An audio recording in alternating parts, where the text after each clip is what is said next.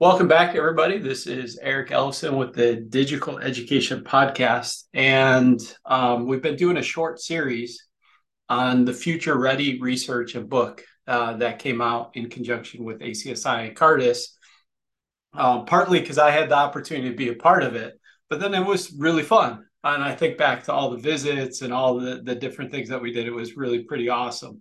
And so I've had the opportunity to talk with one of the authors, one of the sponsors of it, but then, really, and I'll say this, probably not only the lead author, but the lead writer and researcher, but then also great friend who really drives a lot of this work, and then invites me into the fun work of it all. So I'm with Lynn Swanner today, and Lynn, I just want you to jump in on this Future Ready book.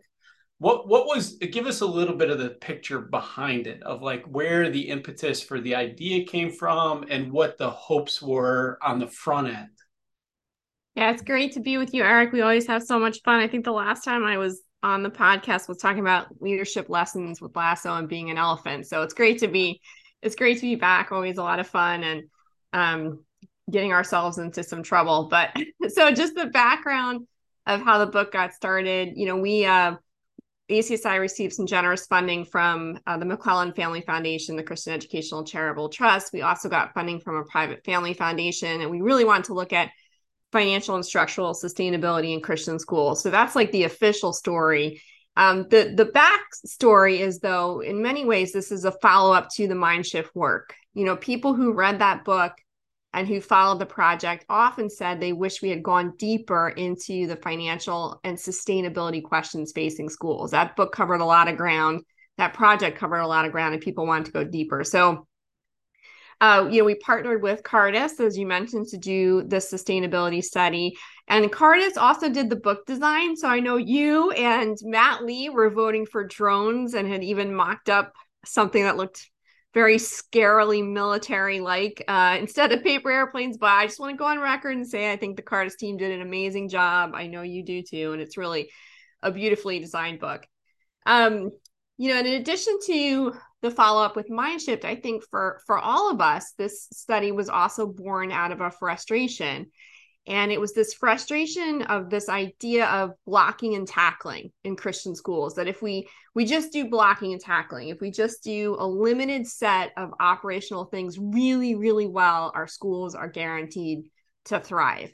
And we've talked about things like good marketing, development, enrollment management, policy governance for the board. And these are super important. And in fact, I'd be willing to bet if a school doesn't do those things well, that's like a surefire ticket to failure, right? So you need to be doing those things well. And in fact, none of the 11 schools and networks in our study actually threw these things out. In fact, they do actually do them very well.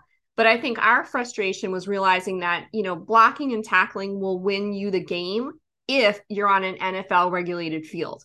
So in other words, if it's the same size, if it's level, if it's predictable, right? All the equipment is standard. And the reality is just that Christian schools today are not playing on that type of field.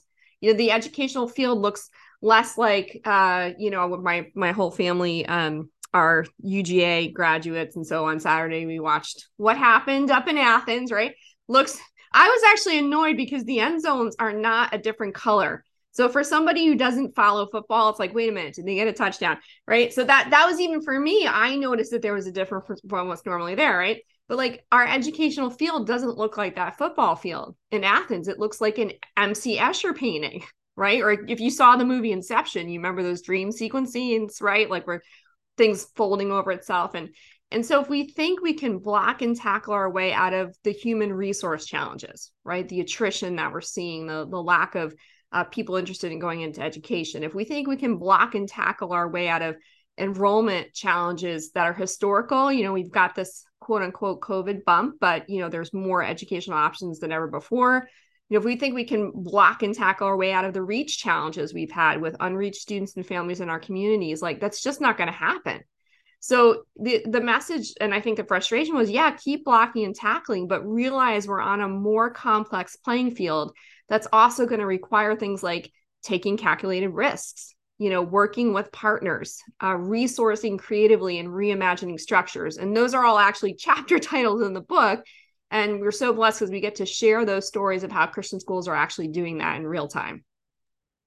So in this, as you kind of give us that backstory, and it's super helpful even for me to hear again, because it even brings up new lessons or new wonderings even now that the book is out there, especially since we started it prior to COVID. And prior, we started the research right before the shutdown happened. And so, all those types of things. But that's maybe a different question for a different time. I'm wondering, like, what would be your encouragement as maybe a leader, a board member, or an educator, or just a team of people sit down? Like, what would be your encouragement? Say, hey, use this book in this way. Yeah, it's a great question. I think one frustration that I failed to mention, which we talk about in the book, was just that there's some technical solution out there, and if we just find it, we'll be fine. And really saying, no, these are adaptive level issues that every school is going to have to wrestle with on their own. And so I really enjoyed the appreciative inquiry framework we used. We did also a survey of all the schools, so it was mixed methods, but that qualitative component really enabled us to get into the stories of these schools and leaders. And stories matter. The stories we tell ourselves, the stories we tell each other, and whose story are we in? Like we think about the narrative arc of scripture, right? What is the story? And we were able to go deep in to understand the why behind what these schools were doing, and not just the how or what they did, right? Because we can't always replicate the how or the what, like mergers, third source income, the other things we looked at. But when we really were able to look at the why, I think that's where those lessons that really taught us and told us how the what and the how actually came out. And I think, in fact, I think the schools in our study, without their why, we would probably not have seen much innovation at all. So, just again, every school, their why drives the what and the how. Just to give some really quick examples. And a couple of these, I think, got mentioned in some of your other podcasts, because we have 11, which, if you want to know all 11, read the book. But here are just some quick examples, like Chattanooga Christian School. It was out of space on their main campus. So they partnered with local churches to develop, I think they have 3 micro schools. But they didn't just do that. Their why behind that was a desire to reach even more students, and they wanted to diversify in terms of the student populations that they reach. Right. And on top of that, they have steel buildings throughout their campus, and versus sort of these really expensive brick and mortar schools. And if, we were on their campus, it's got this cool cutting edge look. And there's even some pictures in the book, but their cost is significantly lower for these buildings, so they can invest those dollars directly into reaching students. So again, it's that why is driving the decisions they make. The other one I'd mention is just the Christian School Association of Greater Harrisburg. And this was basically a merger and acquisition between 2 smaller schools in Pennsylvania. And their why was they had a vision for joining together. They had similar missions, and they essentially thought that they could each be stronger together, achieving those missions together than they could apart. And so they formed this kind of Christian school district. They share back-end office functions. They share senior leadership, instructional technology, even professional development. And that's even though the 2 schools really maintain their own identity. Like the 2 schools still have their own names. They have their own uniforms, their own school colors. So there's that sense of, we are a district, but there's still that sense of identity for each of the schools. And their why was really to become stronger together and achieving that similar mission. And they've done that. And both schools are actually financially in a much better position today than they ever were when they were apart. And that story just repeats over and over, right, throughout the book. And I think that, the encouragement to schools is really to start with your why. And I think a secondary encouragement is our why is not just our mission statement or what's on the walls, right? We talk about this in the Flourishing Together book. Your why is more along the lines of what Jamie Smith talks about. You are what you love, right? Your why is the things you want, your desires, your loves, those shape everything that we do. And we ask in the book, what is it that your school loves? And that sounds like a really bizarre question to ask of an organization, right? Like we ask that of a person, but whatever the school loves, right? Like whatever its highest organizational values are, those will shape the decisions leaders make, that the school community makes. It shapes the risks they're willing to take and also not to take. And so I think ultimately the encouragement for schools and for leaders is to be very, very clear on your why, not just what's in your mission statement, but what you love, what you value. and then ask how you can achieve that into the future with all the changing market and conditions that private schools face. So last question, right? As you've had the opportunity now to use the book with some groups, and you've had the opportunity to kind of step into this place. It may be just one of two things, and you can take it either way. What are the questions that you're hearing people ask, or what are the questions that are generating? Are there a question or two, or a couple of questions that are generating like some significant conversation to go deeper? Yeah, so I'll actually take it in a third direction because Okay. you're going to be like, what was it like what were the two Ted Lasso options, Yeah, lion it's or the panda? panda, the lion, and you And choose I'm the like, elephant. and I chose the elephant, right? So I'm gonna, me at this point, I'm gonna go a different direction. So I mean, I think we're at the beginning of this process. The book has now been mailed to 2,300 schools in the U.S. We're starting to get it out there, and I've had the opportunity now to workshop this with about 30 schools in small groups, and it's been really, really interesting to see. And so because the case stories in the book are so rich. So I sort of want to take that third route and say, what are the questions that as schools are reading this book, as leaders are reading this book, which I hope they're not doing on their own, because it's not designed to be read individually, but to have a team, your board. In fact, even I think 2 or 3 endorsements on the book say get your board involved, because this is not something school leaders can do on their own. You need to have your community involved, your board involved. But as you're reading these case studies, what are some of the questions that I actually use with teams? And just some questions, I will say, in a few words, explain the innovative financial and structural model and how that model came about. And that seems like a pretty simple question, but the how the model came about is really interesting to watch leaders and school teams try and say, all right, they're actually antecedents to this, right? This merger didn't fall out of the sky. This third source income didn't fall out of the sky, this new financial model. What were the antecedents? And then do those resonate with us or not? The question of how does the model relate to or align with the school's mission? So again, connecting the case study to the mission against the why. What does the model accomplish for the school's mission the school couldn't accomplish either partly or fully if it wasn't in place? And this is asking the what does the school gain question, right? So what risks did they take that enabled them to grow their mission in their school? We talk about opportunity cost in the book, that really we're in a double jeopardy time, right? We risk if we change, we risk if we stay the same. And so we talk about calculated risk as a way through that, because you're in a double jeopardy, you're going to get hit with one or the other. So how do you navigate through that? In what ways did the model shape or reshape the school's culture? So this is really to understand those cultural elements and the impact. What school factors do you think helps in implementing this model? The people, the resources, the mindset.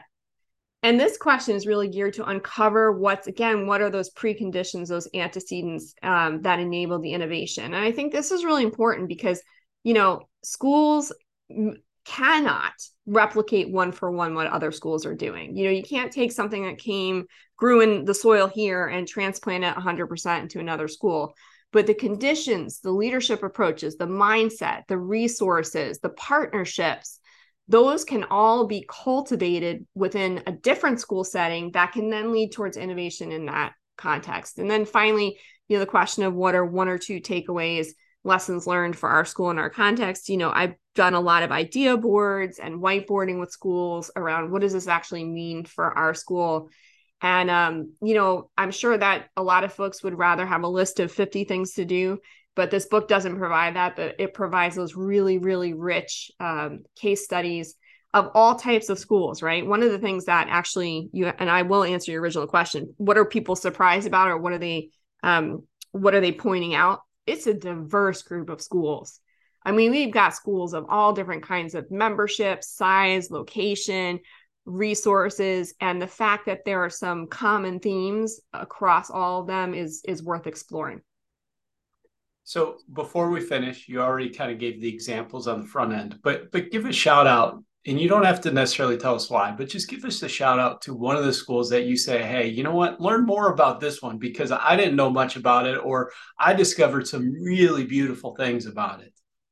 Yeah, I could shout out so many of that. It's so hard for me to do, Eric. It's like picking your favorite child. It's Just just give me really one you didn't know about before that was I'll give really you intriguing one. afterwards. I'll tell you one that I had heard about that shocked me when I'd heard about it, and when I went there and saw it, it was amazing to have a chance to see. And this is probably, I bet not many listeners have heard of this, and that would be Valley Christian Schools in Youngstown, Ohio.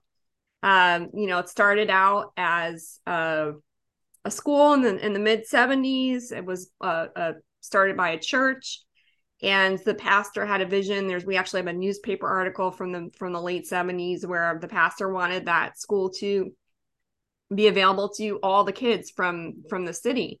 And what they had over time was more that it was serving the kids in the church. It's sort of more of a white middle class to upper middle class population. 2010 rolls around, and they decide they're going to build a high school. Well, they build a high school, and by this point, all the people affiliated with the church and most of the people in Youngstown who could afford private Christian education were out in the suburbs. Nobody wanted to send their kids to a high school that is in Youngstown, Ohio, right?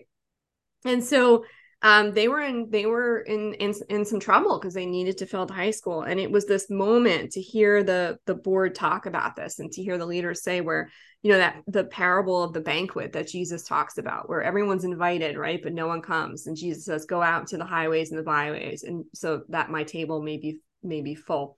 And right at the same time, there was a school choice program in Ohio that became available, and they just went for it. And almost overnight, their school had looked one way, and almost the next day they had filled their school with all these kids who could not afford Christian education. They went from essentially, it's a longer story than this, but they went from essentially a covenant model to almost like an open admission. I mean, it took a while to get there, but all of a sudden God opened this opportunity for hundreds and hundreds of kids in urban Youngstown to receive a high quality Christian education. And so I had heard about the school. I mean, I think to many Christian schools, this sounds like a nightmare in the sense of overnight, we're going to change our student population. Overnight, we're going to lose what is familiar to us.